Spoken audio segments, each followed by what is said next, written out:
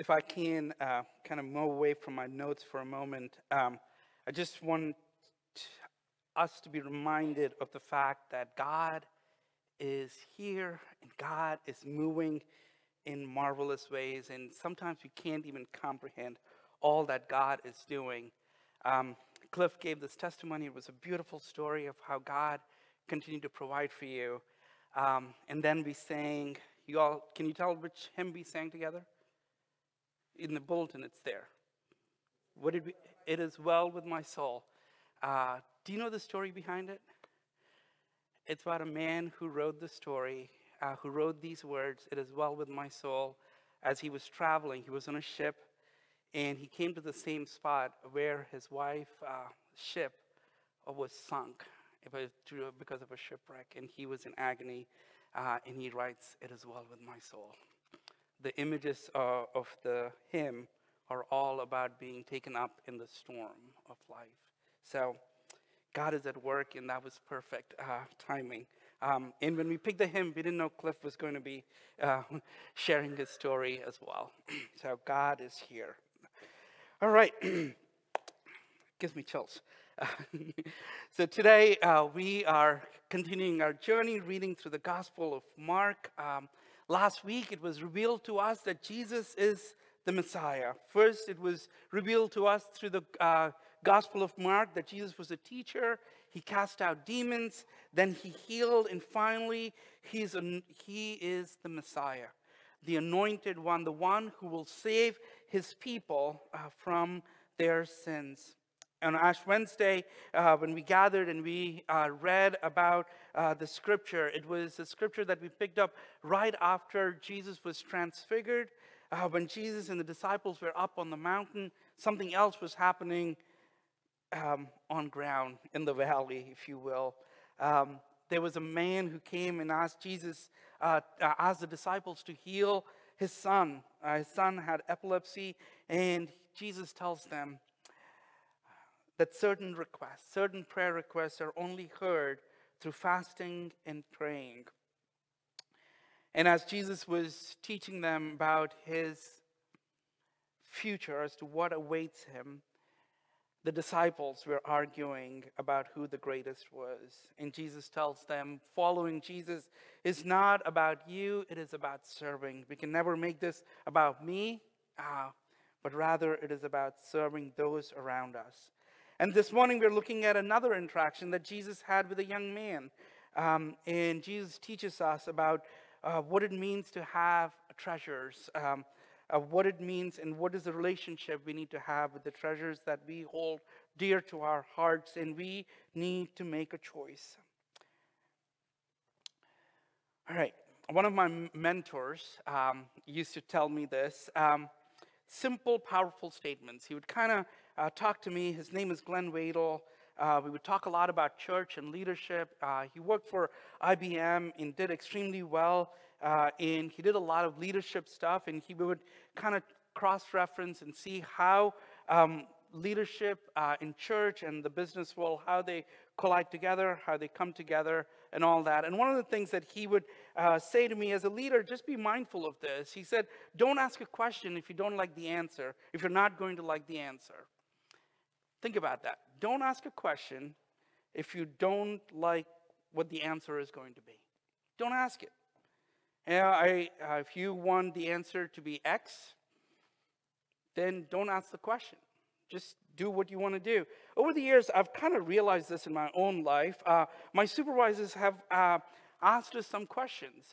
They would say, hey, we're trying to figure this out. What do you think? And we would kind of bring a team together and we would do all this work. We would sit together, plan, and say, okay, we're trying to go in this direction. This is what our supervisor asked us. Let's figure out a way to do it. And after doing all that work and after thinking about it and coming up with a beautiful solution, which I think is a beautiful solution, which can be debatable, but the question was asked. So we worked together and we came up with an answer, only to hear our supervisor say, never mind, we're going in a different direction. It's very frustrating. Have you ever been there? Right? Like, it's so frustrating. It's like, then why did you ask? Why did you ask? I spent all this time trying to figure out an answer for the question you posed, why did you ask? And here, I think it's the same thing. Jesus' encounter with this young man, right? He comes with a question about him, about what needs to happen. And Jesus gives an answer. So I want to go back to our map. So last on Wednesday, we looked at this area. It's a region of Galilee that you see in the middle. That is where Jesus has spent most of these 8 chapters, 10 chapters so far. And then Jesus starts to, we learn that Jesus predicts his death. That's what we learned on Wednesday. And he's moving towards Jerusalem. So he's traveling southward, so to the area of Judea. So that's where Jesus is right now when this interaction is taking place. Jesus entered the region of Judea. These are some of the cities that are familiar to us. It's Jerusalem, Bethany, Bethlehem, Jericho. These are all the stories that we've heard about. So that's the region. It's to the south, closer to the Dead Sea. So Jesus is traveling south. And Jesus' fame is growing as well. Jesus' fame is growing as well as many people followed him and were eager to hear what Jesus was about to teach them. And Mark chapter 10, verses 17 to 31 is this story about a young man. And some Bible translations kind of give this title saying, rich man in the kingdom of God. So that's what this story is. So let's look at the story a little bit closely. Verse 17, as Jesus started on his way, we don't know which actual city he's in, but he's in that region of Judea. A man ran up to him and fell on his knees, right? This young man was seeking an answer that was keeping him up at night. He knew there was an answer. He knew that there was more to life than what he was doing. And he felt like Jesus was teaching about eternal life. That's something that we hear Jesus say. And this young man wanted to know what that was about. So he comes up to Jesus. He runs to Jesus. That means there's a sense of urgency. There's a sense of urgency. He wants to know the answer right now. He runs to Jesus and says, what must I do to inherit eternal life? What must I do to inherit eternal life? See, this young man, he is living in the area of Judea, right? Like right there in that area. He could have asked this question to a lot of other people. He could have gone to Jerusalem. There are a lot of scholars, biblical scholars are there. There are a lot of priests that are there. He could have gone and asked them, what must I do to inherit eternal life? What must I do? And I love how he addresses Jesus. He falls on his knees. That's an act of worship or reverence, respect. And then goes on to give him this title. He goes on to say, good teacher. Jesus quickly picks up on this title, good teacher. Jesus asks him, verse 18, why do you call me good? For no one is good except God alone. Why do you call me good? If we read the Torah or the Hebrew scriptures over and over again, it is communicated the God that we worship is good. When we read Psalm 136, give thanks to the Lord, for our God is good. The God that we worship is a good God. And Jesus is asking this young man, do you really mean what you're saying? Do you really see me as good? Meaning, do you really see me as a son of God? As a son of God. How do you see him? Because if you see Jesus as the Son of God, you're going to pay attention to what he has to say. There's more weight to his statements. Because he's not an ordinary human being. He's more. He's good teacher. Right? So far, we've been revealed who Jesus was. He was a teacher, a healer, a Messiah, or the Son of God. And now Jesus is asking this young man, do you see me as the Messiah? This morning, I want to pause and ask us this question. How do you see Jesus?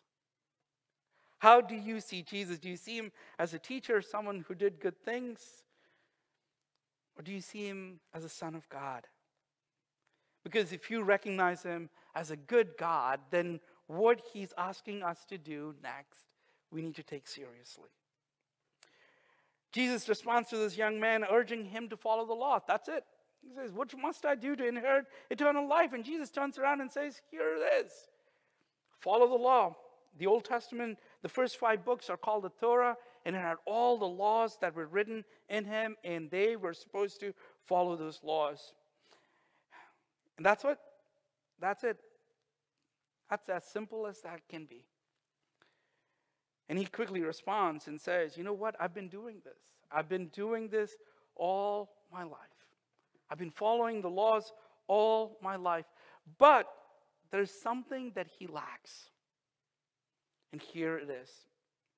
There was this thing called the Shema that people had to say. This was a prayer that the Jewish people said sometimes morning and evening. And this is what it read. It comes to us from Deuteronomy 6:4.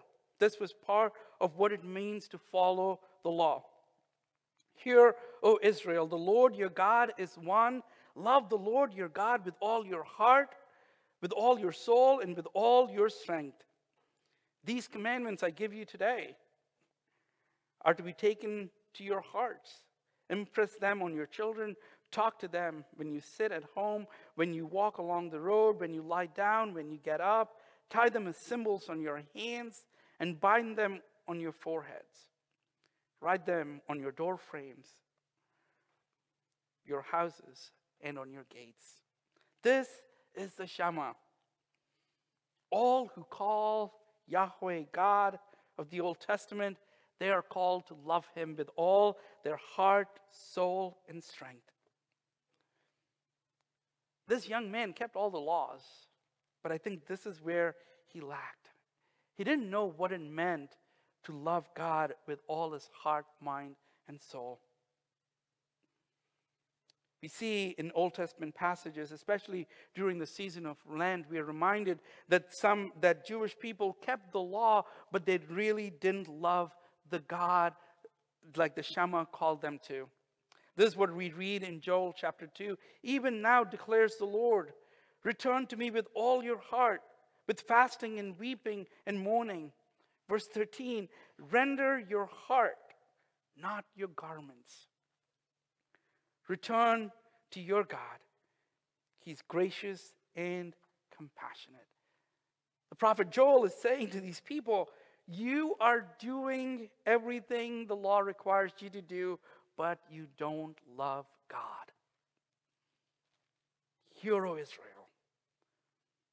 The Lord your God is one. Love your God with all your heart, mind, and soul. This young man who comes to Jesus and says, what must I do to inherit eternal life? He kept the law, but did not love God. He's called to love God with all his heart, mind, and soul. And that's what was lacking. That's what was missing here. And I love how Jesus addresses him. He's kind of justifying himself, even though it's clear and evident that he didn't love God with all his heart, mind, and soul. I love how Jesus addresses him. Jesus does a few things in the story, right? First, he establishes his authority that he is God. And the young man recognizes him as a good teacher. Being called rabbi was a term of honor in those days. And yet, I love how Jesus addresses him.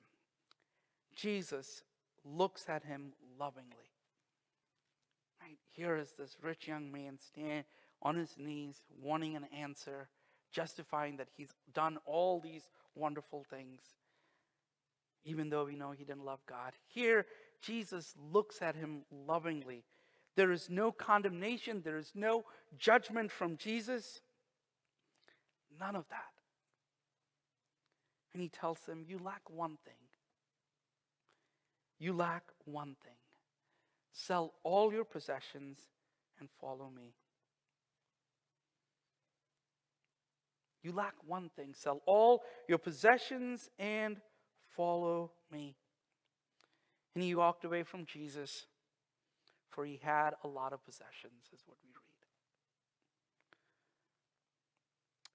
This is what we read in Matthew chapter 6, verse 19 to 20. Do not store up for yourself treasures on earth, where moths and vermin destroy, where thieves break in and steal. Store up for yourselves treasures in heaven, where moths and vermin do not destroy, and where thieves do not break in and steal. Verse 21. For where your treasure is, there your heart will be also. For where your treasure is, there your heart will be also. This young man's treasure is where his heart was. It was in earthly possessions. His heart belonged to all the stuff that he had owned. He had more concern for his possessions than loving God. The question that I would like us to consider this morning as we look at this story about this young man who did not love God, rather he loved more of his possessions. That's where his heart was. The question that I would like to ask us to consider and ponder this week is there anything in our lives that we love more than God?